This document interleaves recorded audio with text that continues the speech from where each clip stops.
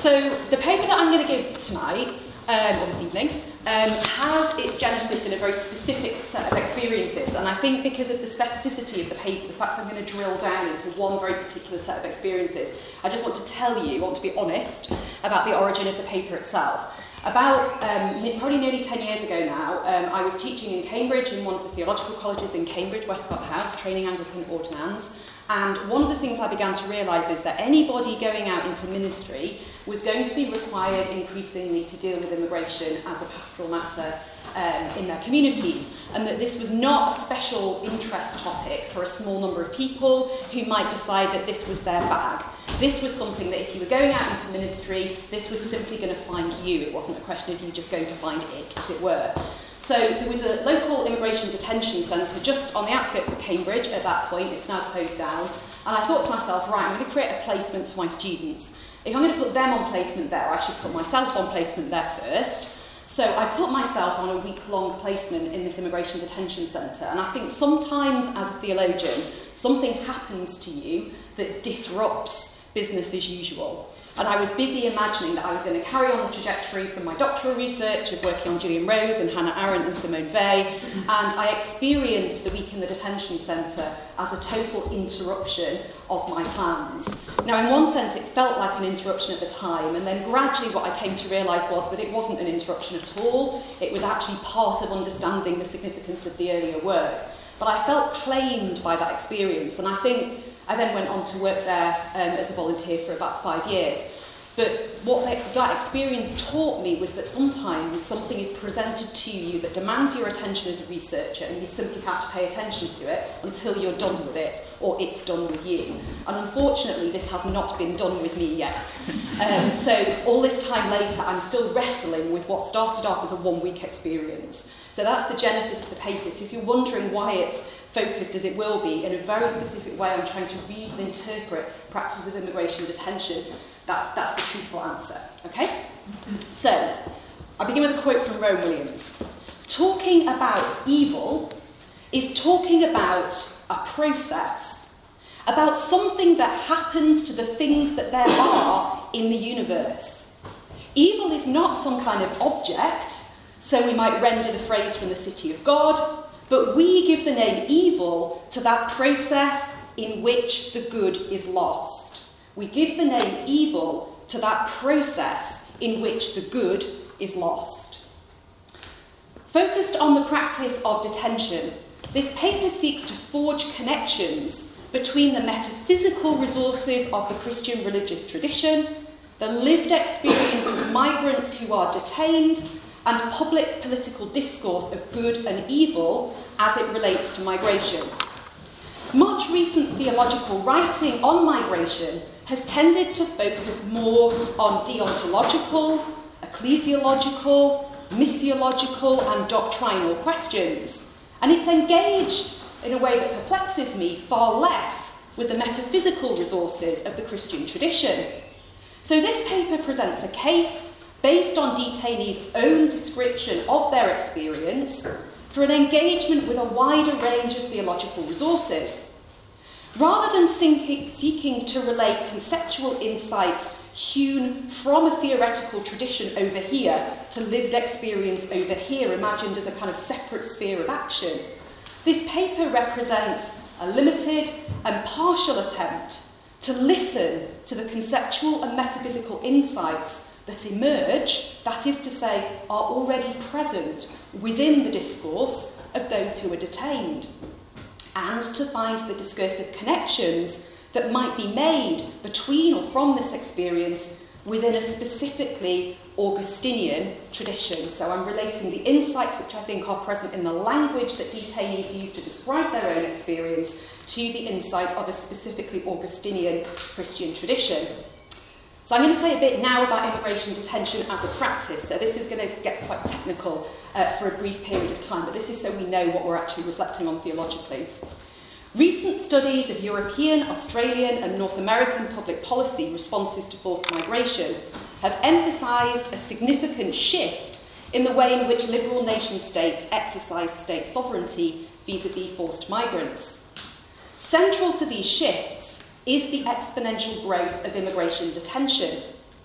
the use of immigration detention for administrative purposes has been a feature of European public policy since the 1970s, although the growth of detention as a serious form of border control dates from the 1990s and the 2000s in most European countries. During this period, detention has been used primarily as a mechanism for enforcing deportations and for responding to perceived security concerns. However, over the past decade, there has been a significant shift towards the use of administrative detention as both a basic form of so-called reception for arriving migrants and as a form of overt immigration deterrence. The routine administrative detention of those seeking international protection as refugees is well documented, and whilst constituting a trend across Europe, over the last 12 months, it has found its most extreme examples in southern and eastern Europe. In March 2016, the Hungarian Parliament voted by an overwhelming majority to routinely detain all arriving asylum seekers in guarded detention camps constructed from shipping containers for the duration of their application process. In 2015, Italy and Greece introduced the use of so-called hotspots for the rapid reception and processing of new arrivals. However, as multiple reports have shown, the hotspots have quickly become forms of de facto detention and have extended detention from a practice clearly regulated and limited by law to an arbitrary practice exercised seemingly beyond national judicial oversight. Whilst Italy and Greece have legislation that provides time limits for detention, provision for judicial review, and policies that prevent the detention of unaccompanied children, current practice in the hotspots contravenes each of these rules. The fragmented and reactionary response to displacement from the war in Syria, as well as large-scale displacements in Africa and the Middle East, have been matched by an exponential increase in the European practice of immigration detention and a fundamental blurring between reception, registration, and detention practices for forced migrants seeking international protection. Now, if Southern and Eastern Europe provide examples of some of the most unregulated and draconian detention practices, the UK provides an example of some of the most extensively and routinely used powers of detention deployed over 4 decades. In the UK, we have held the power to detain immigrants for administrative purposes since 1971. However, this power was relatively little used and was introduced partly on that understanding. In 1993, 22 years after the creation of this power, there were just 250 immigration detention bed spaces.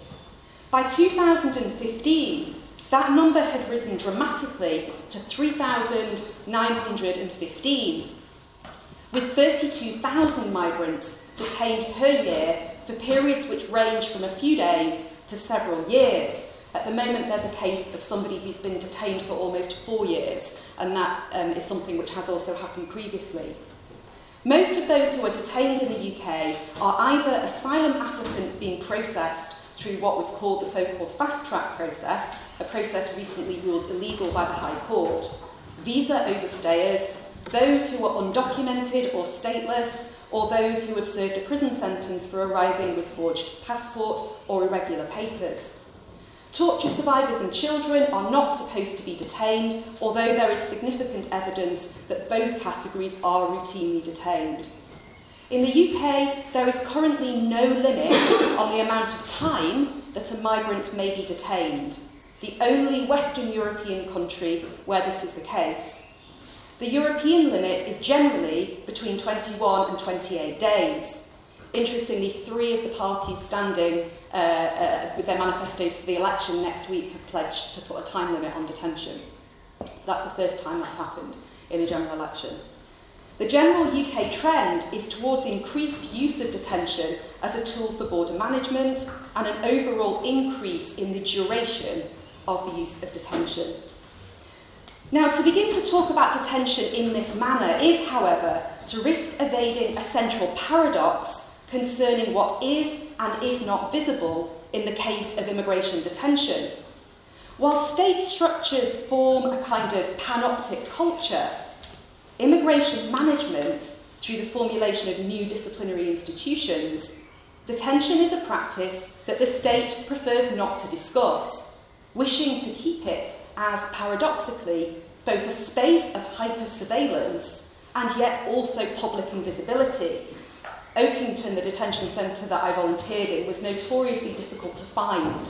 It was not signposted, it was hidden away in the back end of a village. So it's a place of total control and yet extraordinary invisibility, and I think none of that is accidental. The geographical isolation of centres, the limited access to sites, and legal challenges to freedom of information requests speak to this reality. Migrants are typically moved into centres through the use of dawn raids and frequently moved between centres at night. Centres are often located in places of low public visibility. Such stringent restrictions placed on access also mean that researchers have tended to rely on high theory rather than empirical study to ground their analysis, drawing, for example, heavily on Foucault, Agamben and Arendt. Agamben's dystopian work uses the condition of the camp as a reference point for all forms of biopolitical power and provides an analysis of the state of exception in which norms of law are suspended. Foucault's analysis of the panopticon describes the conditions of disciplinary visibility and invisibility in which the prisoner or detainee becomes, quote, constantly visible, seen, but he does not see. He is the object of information, never a subject in communication. Arendt writes of bureaucracy as a form of domination, the faithless administrative enactment of violence through structures that aim to ensure human compliance to bureaucratic end goals and which cannot admit of the question, why? This rule of nobody, which is Arendt's phrase, this rule of nobody is facilitated by structures that appear morally blind. Manufactured bureaucratic facelessness ensures the erasure of the face of the other. However, such analysis from high theory is revealing only to a point. As Mary Bosworth has pointed out in her groundbreaking ethnographic study, so she's the only academic researcher to have got serious, proper access to immigration detention, and she's done an extraordinary ethnographic study with staff and detainees. And so hers is really the only properly empirical study that we have available. So as Mary Bosworth has pointed out, such high theory tends to be poor in representing the ambiguity and the complexity of real human interactions that happen within the state of exception, as experienced by those who actually inhabit it as place and time. Both detainees and those who live in camps, as well as those who enter and leave these places as so-called hosts, as staff, activists or pastoral accompaniers, interact to form transgressive spaces, practices that disrupt, resist and transcend the crude narratives of the state, and I'll go on to say a little bit more about that later. Such claims for the complexity and ambiguity of detained space, place and time find expression in the words and writings of those who have themselves been subject to detention or the life of the camp. Yusuf Cosme, who talks of the camp experienced as, quote, time more than place. He suggests, quote, in crucifying time, neither it nor we can recognise the crucified. He's a Muslim poet, by the way. Cosme's insight into temporality and forced migration are striking. Time matters for those who live in detention or in camps as a central moral frame, because our typical ways to mark and measure time no longer hold in these environments. It seems important to attend carefully to exploring detention as a place that in its simultaneous distortion and intensification of temporality defies the typical narrative structures that we might use to talk about, say, prison forms of incarceration or border control, and yet still somehow this experience must be narrated. Detainees describe the extreme distorting effect detention has on perceptions of time.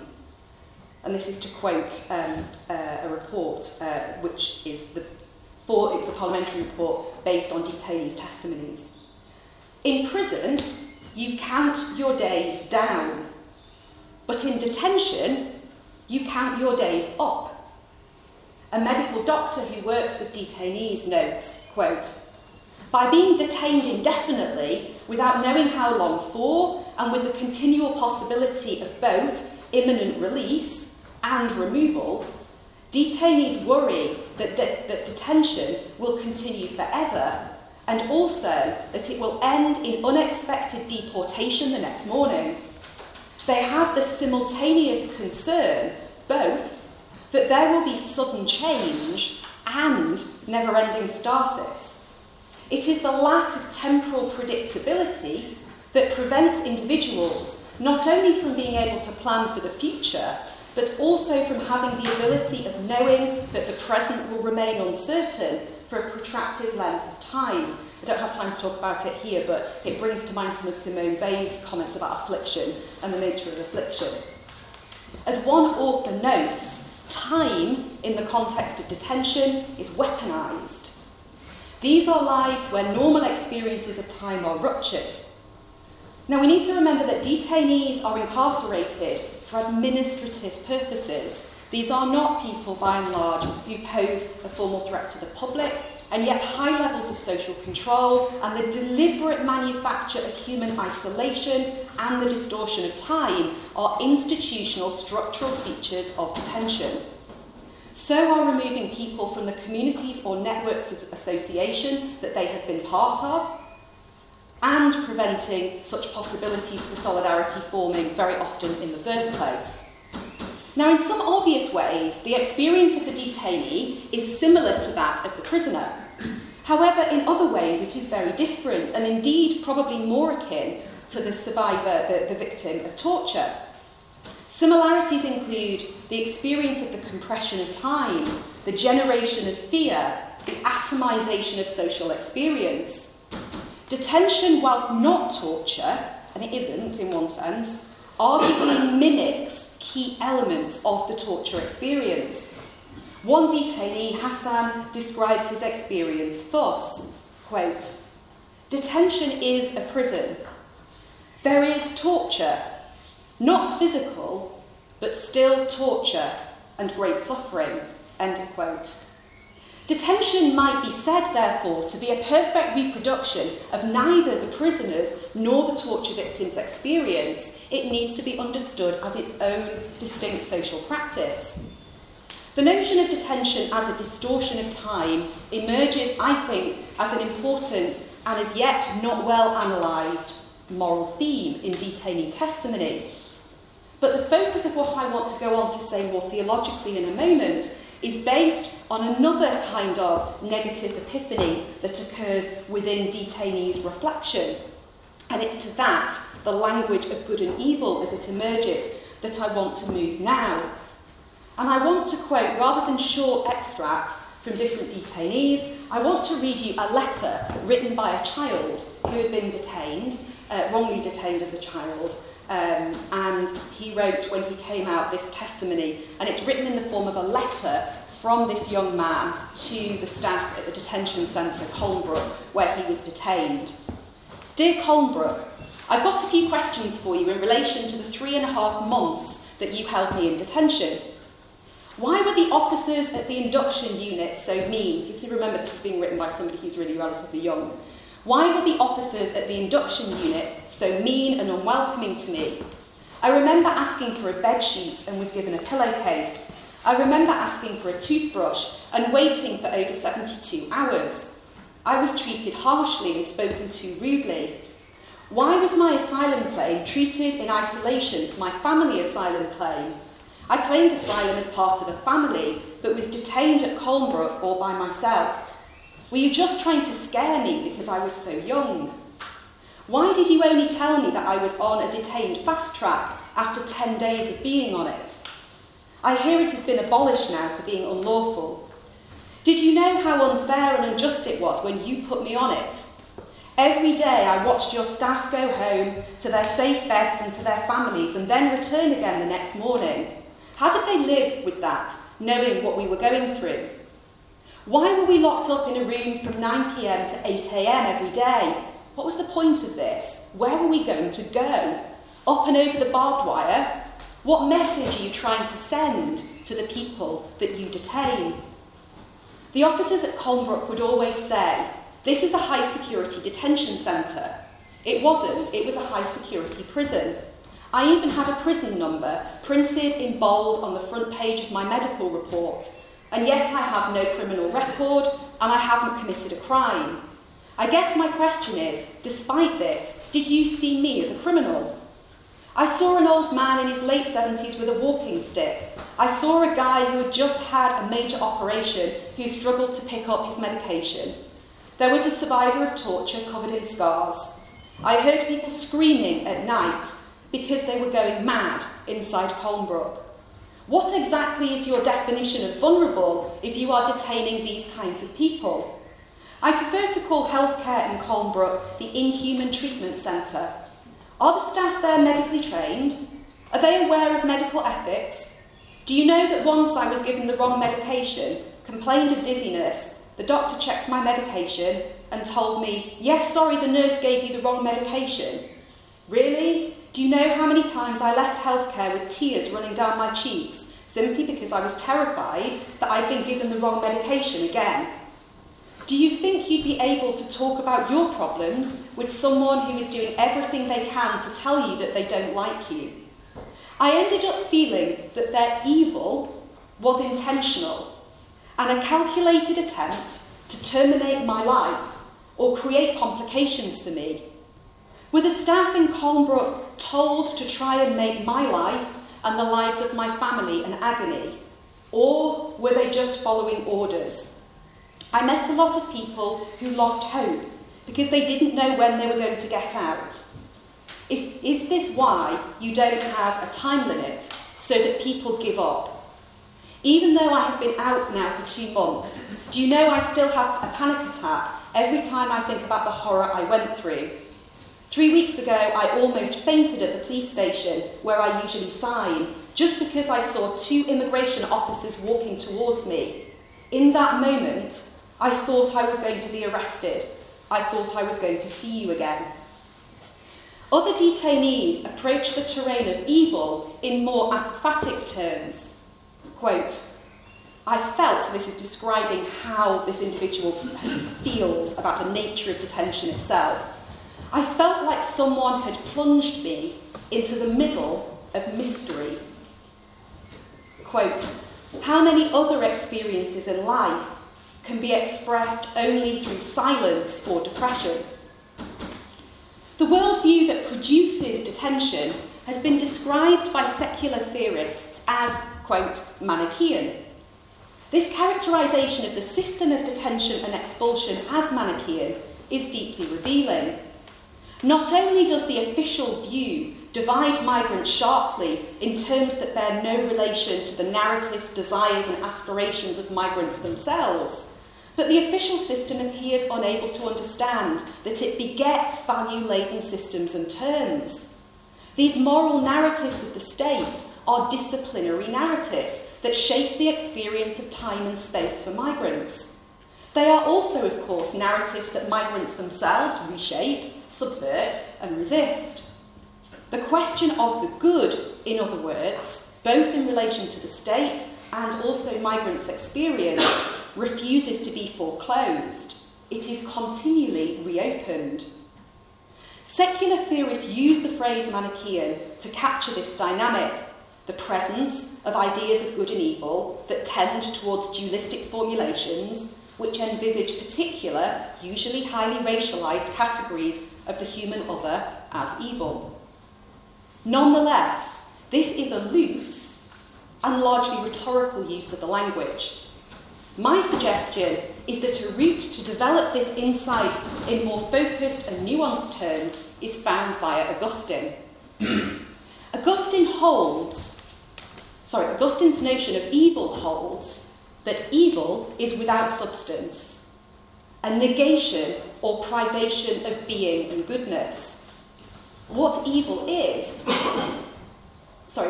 evil does not have being in itself, but rather is parasitic on what is and what is good. Evil is non-being. The claim that evil is non-being should not be confused with a proposition that evil is an illusion, nor a claim that evil is felt in empirical terms as anything other than the deepest of agonies. Rather, Augustine's claim for evil as non-being forms the basis of a case that evil can only meaningfully be thought of as residing in a disordered good. Rowan Williams narrates Augustine's argument thus: if evil itself is never a subject or a substance, the only way in which it can be desired or thought is by the exercise of the goods of mental and affective life, swung around by error to a vast misapprehension, a mistaking of the unreal and groundless for the real. The more such a pursuit continues, the more the desiring subject becomes imprisoned, enslaved, hemmed in, the more the typical excellences of the will and intelligence are eroded. However, that does not mean that the effects of this nightmare error are lessened. Hence, Williams expounds Augustine's view that sin and evil gain their force not merely as a move from focusing on higher goods to lower goods, but through a continual process in which the good and what is evil is misrecognised and embedded as a lack of the good through the force of habit. What we experience as evil, therefore, is not so much a lack, but the effect of a lack, the habitual displacement of true by untrue perception. In Book 7 of the Confessions, Augustine emphasises a repeated theme in his theology, that a failure to grasp the good and a willingness to fall into evil manifests an improper or distorted form of seeing, a distorted visualisation of God, and a distorted visualisation of ourselves as human creatures. Evil, felt as a very real force, has no real substance, and is ultimately, as an insubstantial reality, inexplicable. Our human bafflement at the felt sense of evil in our lives does, in one sense, have a metaphysical correlate. To propose that Augustine's account of evil is mystery is not, however, to turn him into a postmodern advocate of the idea that the matter and experience of evil is ineffable, that no positive account of the presence of evil can be rendered. Whilst it is difficult, even impossible, to describe an experience that is powerful and yet meaningless, we should also expect that we could describe and analyse the external features of the systems that we experience as evil. So we might not be able to explain the way in which evil is felt in the experience of the individual detainee, but what we can do is explain and analyse the constructive, positive presence of structures that manifest and mediate that evil. The intense planning that facilitated the Auschwitz transport systems or the enacting of racial segregation can, in fact must, be meaningfully spoken of and analysed. Discrete, concrete institutions and practices mark the experience of evil as lack. Thus, the process in which the good is lost can, in part, be charted as a positive reality which is open to critique. Such a constructive analysis also forces us to account for the goods that are frustrated, absent, or destroyed in such settings. So in the context of detention, detainees are very clear about the kind of goods that they think are frustrated or destroyed: family life, bodily self-determination, and so forth. Expressed differently, in the case of both the use of the goods of rational organisation for evil ends, and the frustration of the basic practices that human beings aspire to, what makes such positive rational discourse possible is an account of the prior goodness that such evil is deficient in the face of.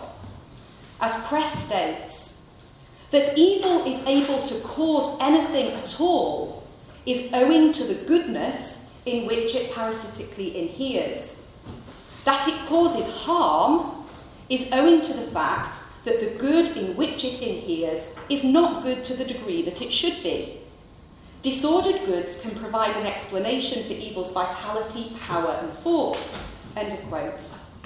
In this light, Rowan Williams describes Augustine's account of evil as consciously despatialized talk about God and evil, which is to say that part of the task of Christian formation is both to challenge an ongoing historical process of misrecognition in which the good is lost, and therefore acts continually to despatialize talk about God and evil.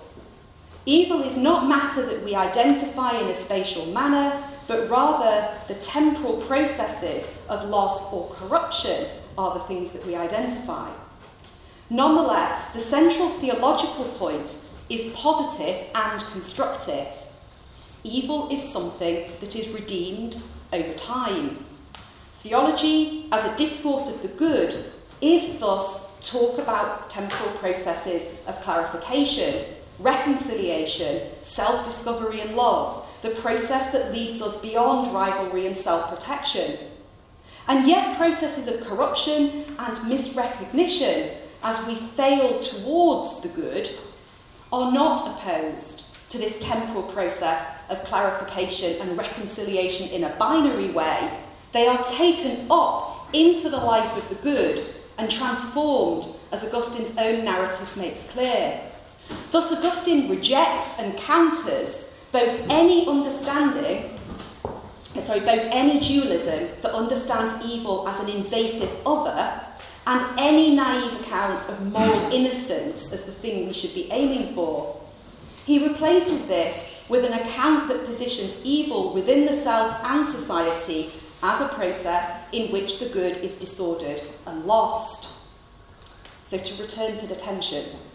I've staked myself in this paper upon the claim that an Augustinian account of privation has something distinctive to offer to our analysis of contemporary immigration practice. Indeed, I've said that I think it's a neglected resource that provides us with ways to see, to think and to act beyond the dualisms that structure our current politics of immigration. I am claiming that Augustine offers us language which speaks simultaneously to both the systemic and the personal elements of immigration detention.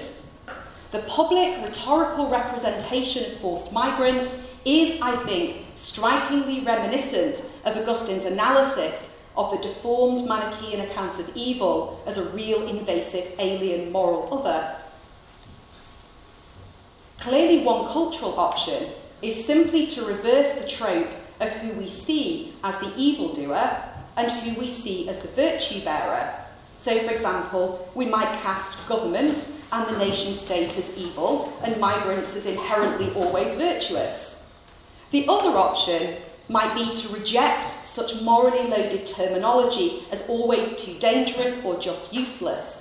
A few weeks ago I was giving, not quite this paper, but using some of the ideas with a group from across the north who work directly with forced migrants, mainly with asylum seekers and refugees, at a grassroots activist level. And the woman who was speaking after me was using mimetic theory to explain why you should never ever talk about good and evil. The only way in which you can kind of make public discourse better is to always jettison any talk of good and evil, because you always misrecognise both. So the thing to do is to say simply, you never ever use it. And that's the way to transform the language. So I'm not just spinning these out as theoretical possibilities for ways to respond to this dilemma. They are real, and they're present in our public discourses. So the second option is simply to reject. The first one is to simply turn over who's good and who's evil, so just to reverse the binary. The other is we reject the language of good and evil completely. in favour of a more realist, self-critical or pragmatic approach. What I am suggesting is that a third approach, in which we take Augustine's nuanced vision of this language seriously as a challenge to think what we are doing, to think about the purposes of public practices and institutions and the processes that such practices and institutions enact. Mary Bosworth's ethnographic account of detention makes clear the complex, multi-layered unclarity in thinking about or within detention. The detainee, when listened to carefully, often struggles for language to capture the experience, expressing lostness for words with regard to the moral purpose of the experience that they have just been subjected to.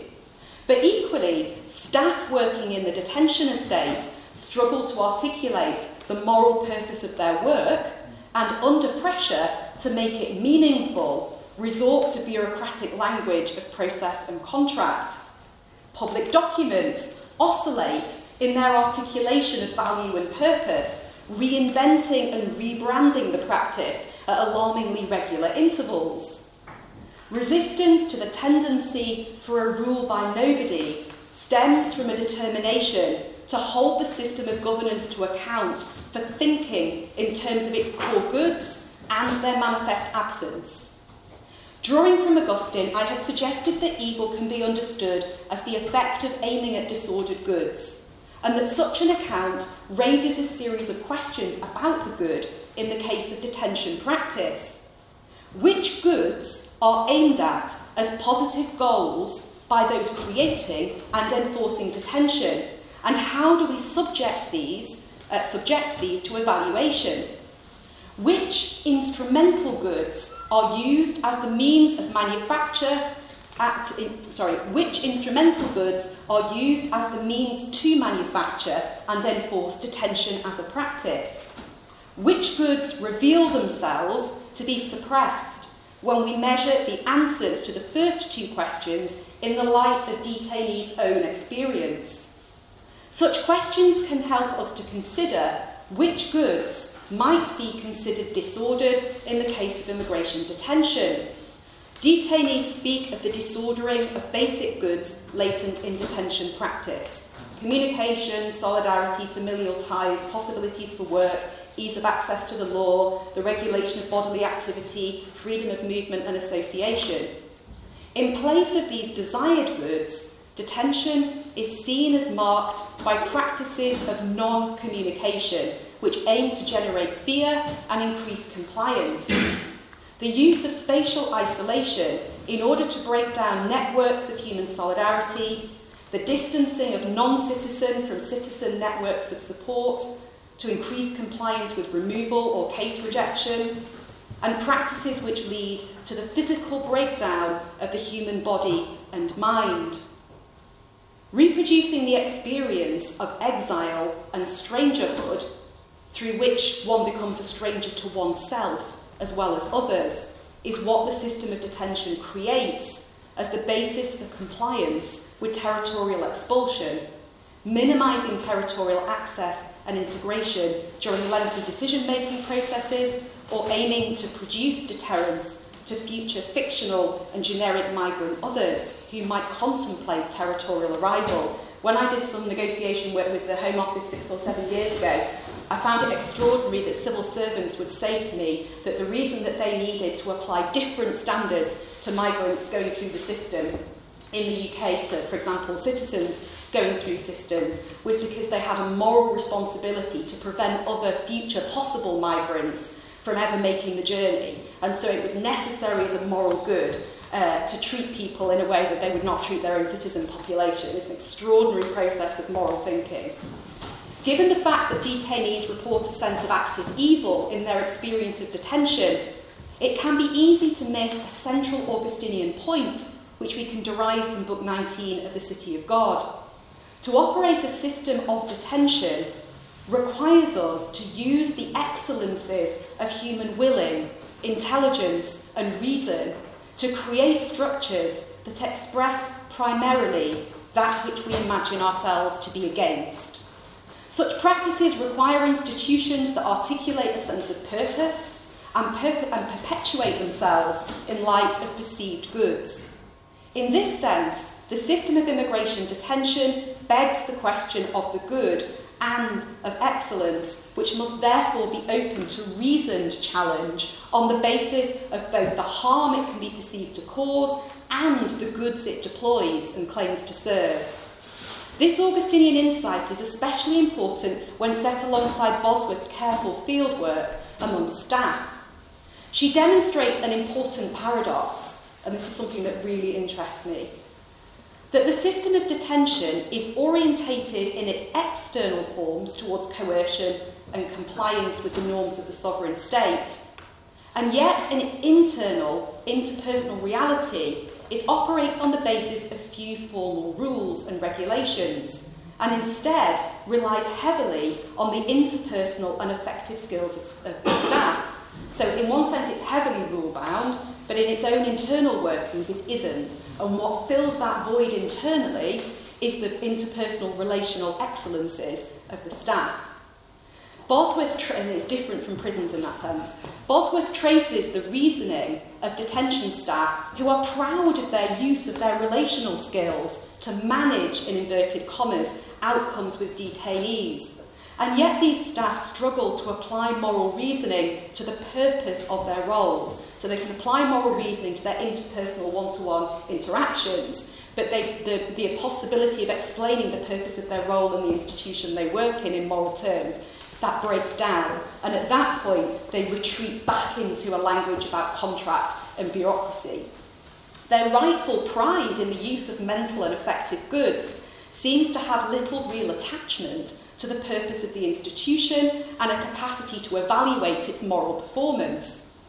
Based on policy statements, we can say that detention policy presents itself as driven almost entirely by purposefully unclear and largely negative forms of human reasoning. It is notable, however, that this narrative of purpose does not stay still. The attempt to account for administrative detention as a form of public good appears to be especially volatile, unclear, and changeable. Over a relatively short period of time, quite different articulations of the purpose of detention have been produced by government and by those who oversee facilities. At one stage, they used to try to produce mission statements, and then they've just given up now. It is as if the government itself is unsure of the stable purposes of the social institution that it nonetheless continues to expand, an unsureness that permeates the lives of both staff and detainees. An Augustinian account pushes us, I think, to consider what is sought in the case of immigration detention is, however nightmarishly so, both parasitic on forms of disordered human excellence and can often twistedly be sought as a kind of good. It's a misrecognised good, but twistedly it can be sought as a good. From an Augustinian theological perspective, however, the good in this case is subject to misrecognition and inadequate visualisation of divine and human sociality. We come to know this good as disordered in the mismatch between the state's unstable articulation of goods and the human experience, on the other hand, of both staff and detainees who inhabit the institutional processes. Given the misrecognition of goods inherent in this process, it is perhaps no surprise that detainees focus so much of their energy on trying to establish their identities, to be recognised for who they believe they are. In attending to such questions, it is vital to explore the inherently coercive and disciplinary character of the evil enacted in the name of a claimed good. When exclusion occurs in this way, those who claim the narrative of the good for themselves seek not only to repress their other, but to form and reform the other into a conformity to their own narrative of the good. Good parenting, and I have taken these next two sentences from things said to me by civil servants in the Home Office. Good parenting means returning to your country of origin, not persisting in living with children in the shadows of a state in which you have no status. Good immigrants travel with papers by legal means. This logic can be seen in the ways in which, both intentionally and unintentionally, the binary state view forms and deforms migrant agency and subjectivity.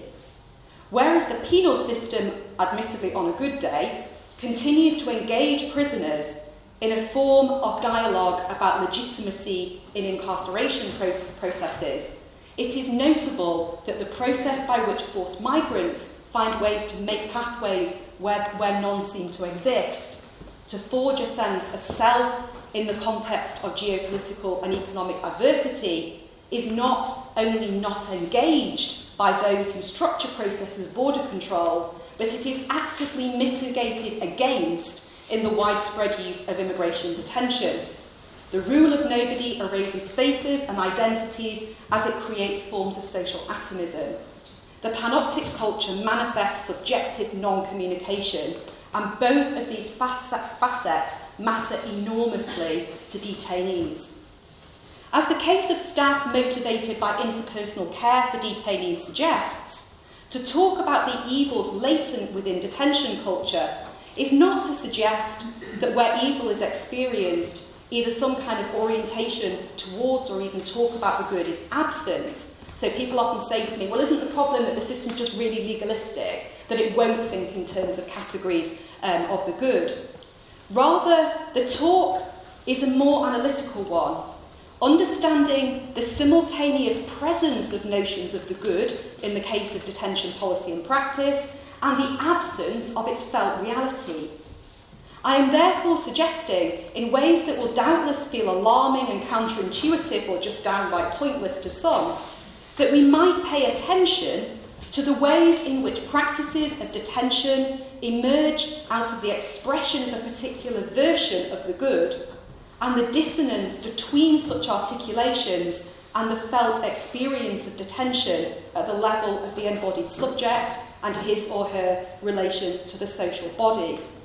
I was often in contexts where civil servants would explain to me why something they were doing was a good, and they couldn't understand why the detainees themselves were completely unable to see that they had their best interests at heart, the total mismatch. But if we miss the fact that these are discourses of the good that are in competition, one is a disordered good, the other potentially not, we're missing something important.